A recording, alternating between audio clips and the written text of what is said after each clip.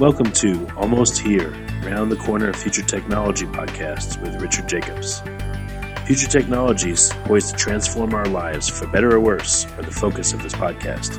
Almost here means these technologies are now here and starting to be used, or just around the corner, from Bitcoin to artificial intelligence, 3D printing, blockchain, virtual reality, and more.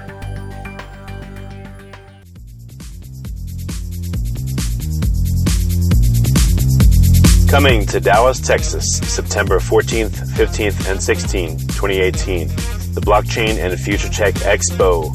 This is going to be a gigantic conference of over 5,000 people. We're going to be talking about blockchain and its applications. We're going to be talking about quantum computing, cybersecurity, artificial intelligence, and several other future technologies that are poised to and actually changing our lives as we speak. Here's why you should attend.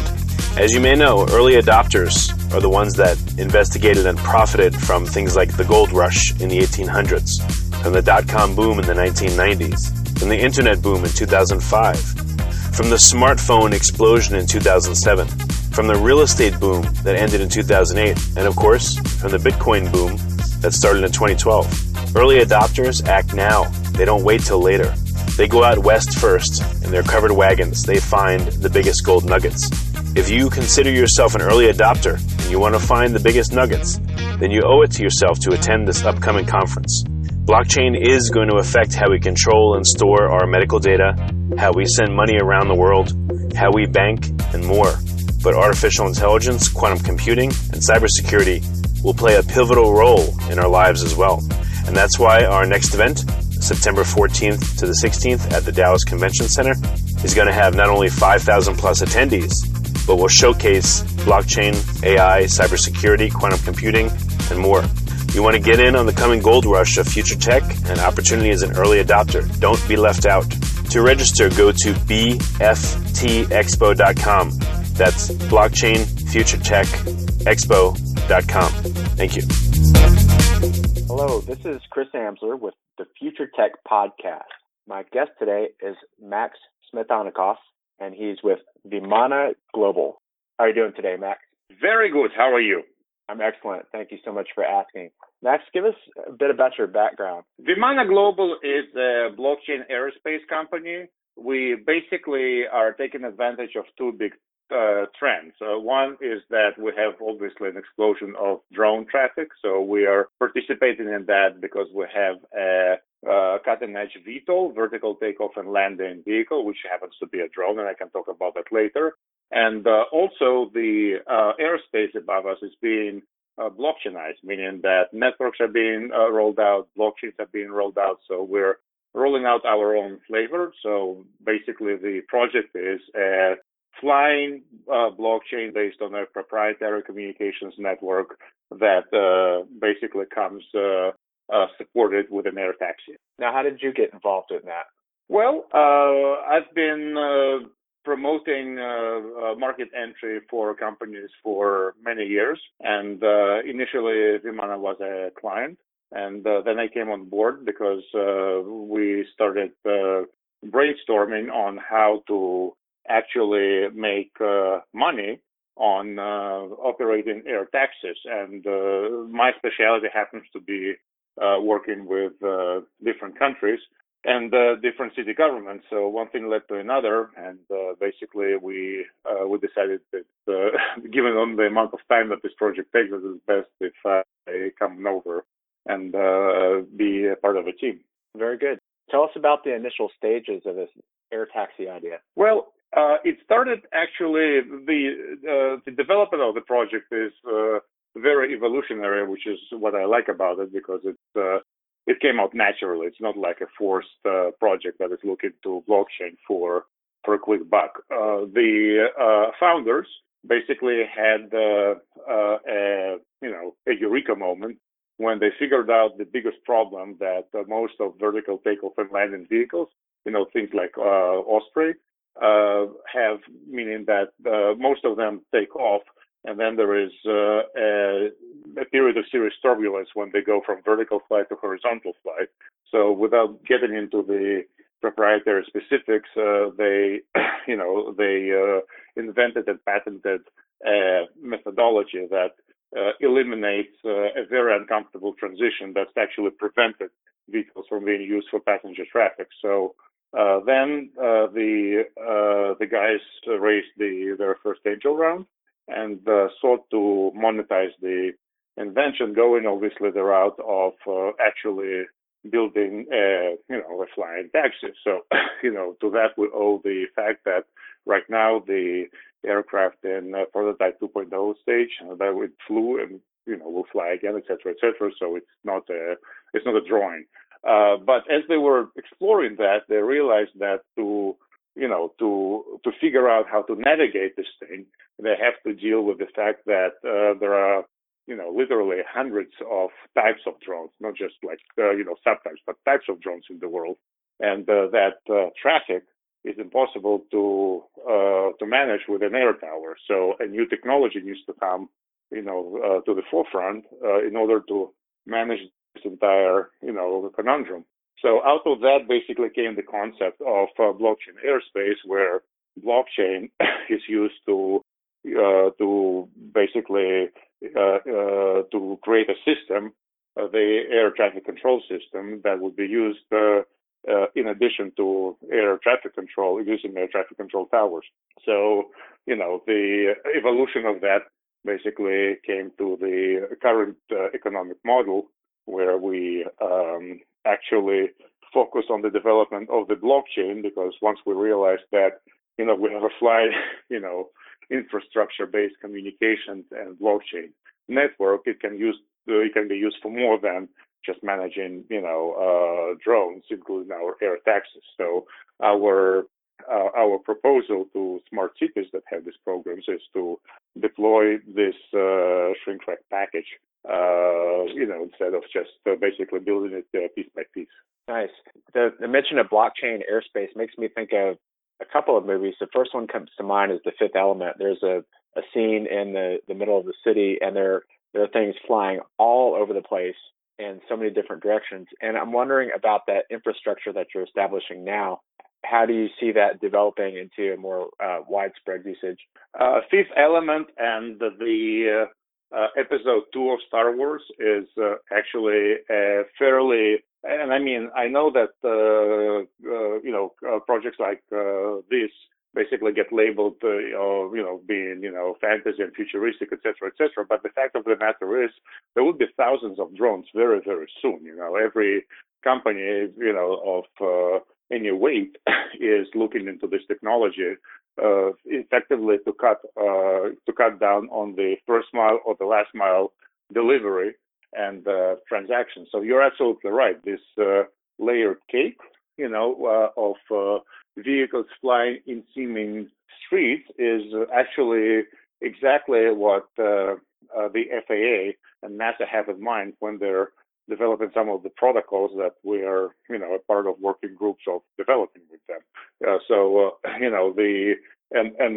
And that goes exactly to the point of what we're trying to do here, because the precision with which these vehicles move exceeds the calculating capability of a human brain. We simply can't make these decisions fast enough in that magnitude. So, and that's why what we're doing is basically guided by pragmatism, not by some kind of a vision of the future. Although we all like the idea that one day we'll have a Jetson mobile. Oh yeah, that can be used definitely. So very good. Yeah, I've always dreamed of that, especially growing up, just being in a flying car, period. But seeing those, especially the movies that you mentioned as well, that's exciting. So does this kind of operate eventually on a wireless blockchain? Well, yes. I mean, that's kind of the whole point, because there are no wires in between. Of course. The concept that we have is pretty straightforward.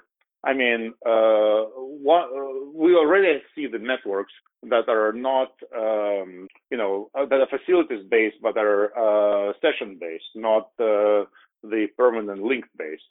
Which means that basically in this day and age, the radio frequencies and spectrum that exists in different parts of the world can be used to build massive integrated data networks that can be intelligent.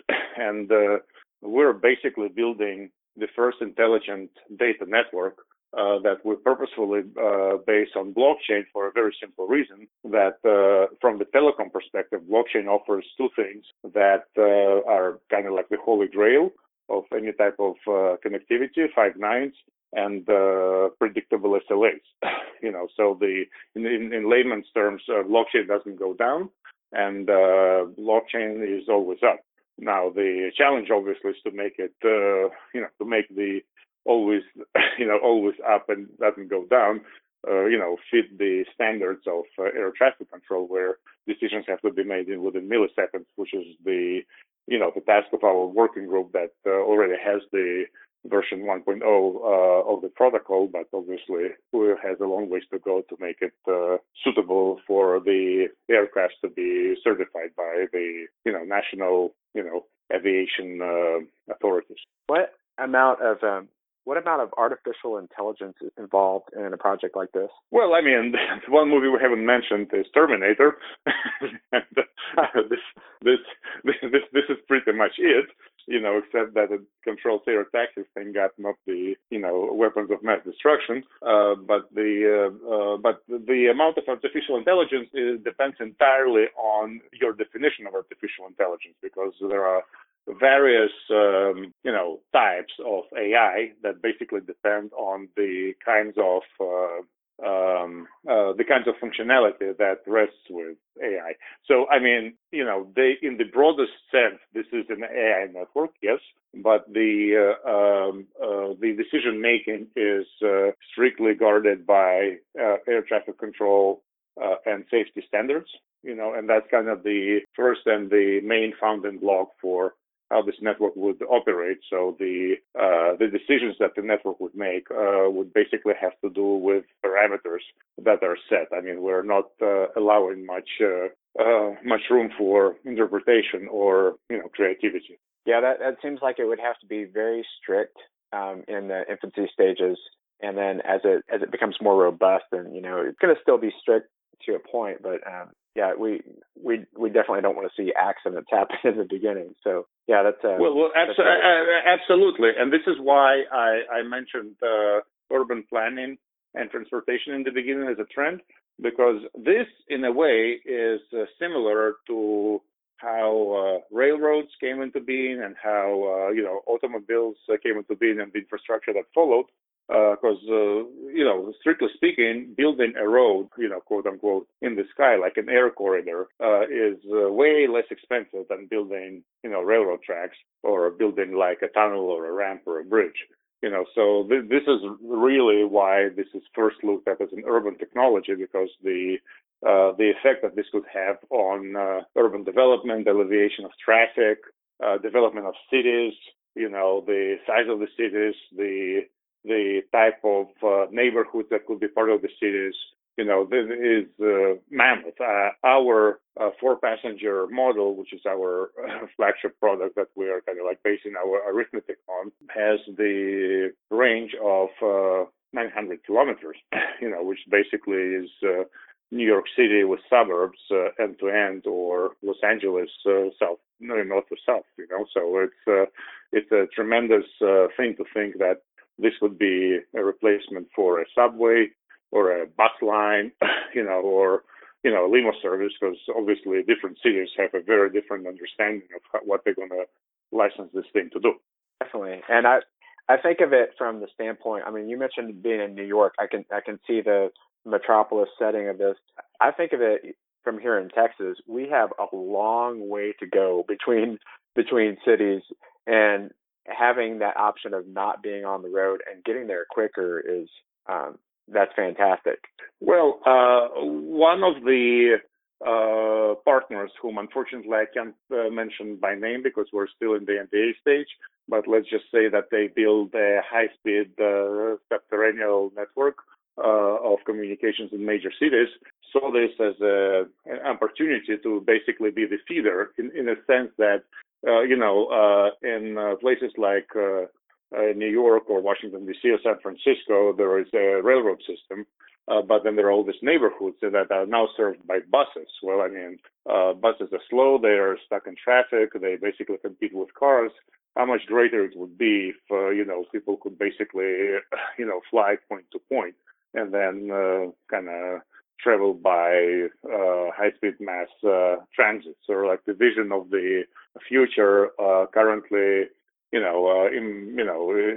lived up in Japan, where people can commute from the equivalent of DC to equivalent of New York on a daily basis, within the same time that it takes to go from, Long Island to the city. It's amazing to think of what that will do from an economic perspective as well.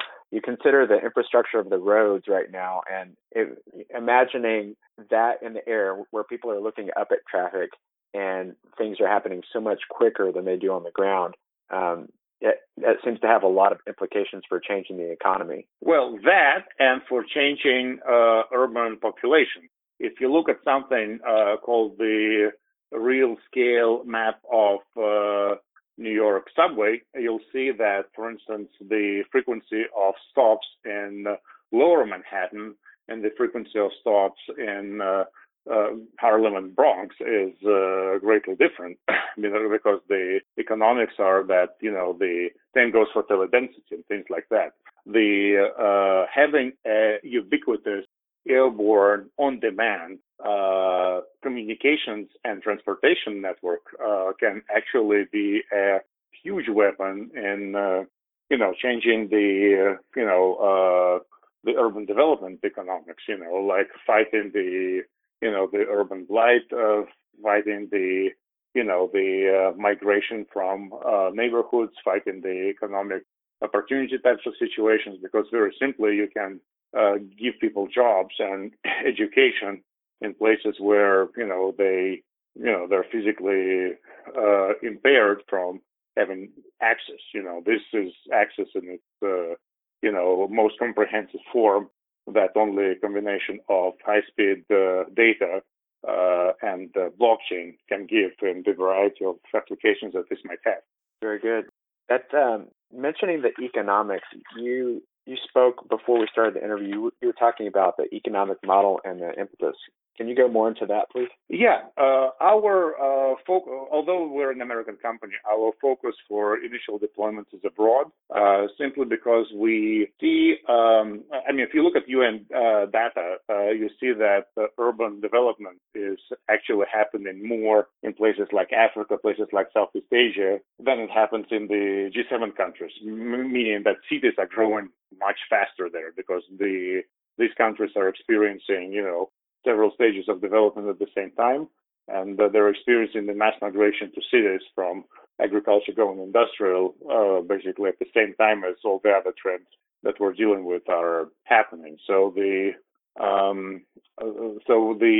focus on economics is based on the fact that with dealing with all these issues, being able to monetize basically the air has to be priority number 2, but it's priority number 1 for us. And what we're basically enabling cities to do is to make money from operating a turnkey solution that gives them opportunities to not just manage our fleet of taxis and applications that run on our network, but third parties. We have an open API, and we invite everybody to interoperate with us.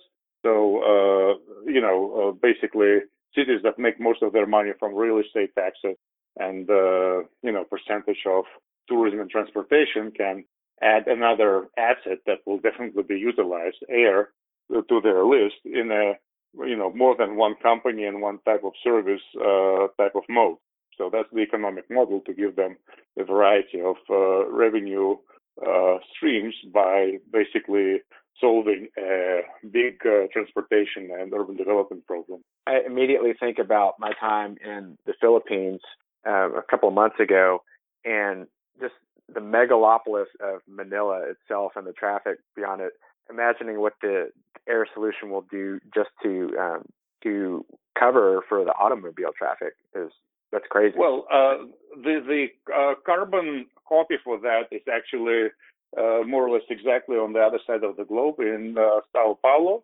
Because I don't know if you know this, but in Sao Paulo, kind of like a senior VP job, which is basically, like an average bank has about 100 senior VPs, comes the package, along with insurance and stock options and whatnot, comes with helicopter rides. The traffic is so bad in Sao Paulo that unless you have the ability to use a corporate helicopter, and the price of that is included in your salary, basically in your compensation, you won't be able to close deals, so you won't be able to produce, so you won't be able to be competitive. Now, and this is an extreme case, and that's an extreme type of of a city that really has some infrastructure challenges, but what we're suggesting is using the same logic, only a much cleaner, better, and more affordable technology to solve these issues, not just for the 1%, but for the 99%. And in that, this could be a serious game changer for urban planning. And, if you think about how much it costs to build a bridge or to build a tunnel or to connect a neighborhood, this is when the actual scale of this, concept starts to take place. That's amazing. Have you spoken with any companies in markets like that, and what's their interest level in your technology? Well, we speak with city government, and yes, we have 35 markets under development, and I wouldn't say locked up, but in advanced stages of negotiations. Our business plan basically suggests that we will be in at least 5 markets in at the most 5 years, where we would actually be in various stages of piloting the full-fledged solution, designed with local markets, economics, and demands in mind. What are your goals for the next 2 or 3 years? Well, we're in the midst of the private stage of our token generating event, so we would like to finish that, obviously, and we would like to launch our first pilot no later than end of next year at the very, very latest. We have two segments of the sky already awarded to us, so we think that this is a pretty conservative estimate. But in the grand scheme of things, we basically just want to be a part of this great shift of this grand influx of drones into every facet of international economy, and we want to be able to enable our ultimate customers, basically city governments and large smart cities, as they call it, to reap the maximum economic benefit from all opportunities that this type of change in the information technology economy offers to them and obviously residents of those cities. Oh, very good. Max, it's been great talking with you today. Do you have any final thoughts before we wrap up? The way we view the future, the immediate future, not the Star Wars type of future, is that in about 5 years, we're going to live in the world that we call blockchain airspace. Basically, what this means is that if you look up in the sky today, you see a couple of random planes. 5 years from now, it will be filled with drones of different size going about their business, doing different things. So our ambition is to be one of the core operating systems that allows this blockchain airspace to function both on the hardware and software level. Well, great. So how can listeners find out more about Vimana and contact you if they want to talk business? Absolutely. Vimana.global. All our coordinates are there. You can see some of the fun videos. Our public test flight is around the corner, so stay tuned. And, we have many partnerships and market entries and exciting news basically coming up. And last but not least, we will have a short but intense public sale, so people will be able to get in onto this opportunity basically on the ground level, even though we're mostly targeting, institutional investors and large ones. When should we be looking for that public sale?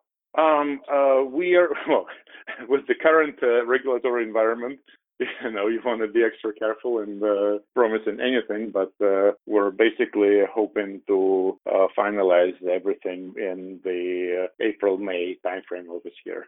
Very good. Well, Max, thanks for coming on the podcast today. I really appreciate your time and your wisdom. Thank you very much. It was a pleasure. Thank you for great questions, and happy to answer any questions offline if anybody wants to say anything about Vimana. Yeah, definitely. Max Smetanikoff with Vimana.global. Thanks again for joining us, and thank you for all of our listeners who tuned in today. We'll see you next time here on the Future Tech Podcast.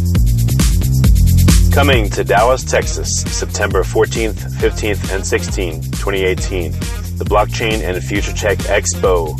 This is going to be a gigantic conference of over 5,000 people.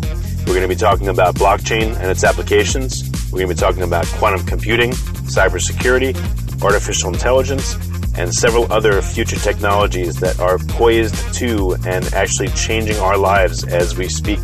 Here's why you should attend.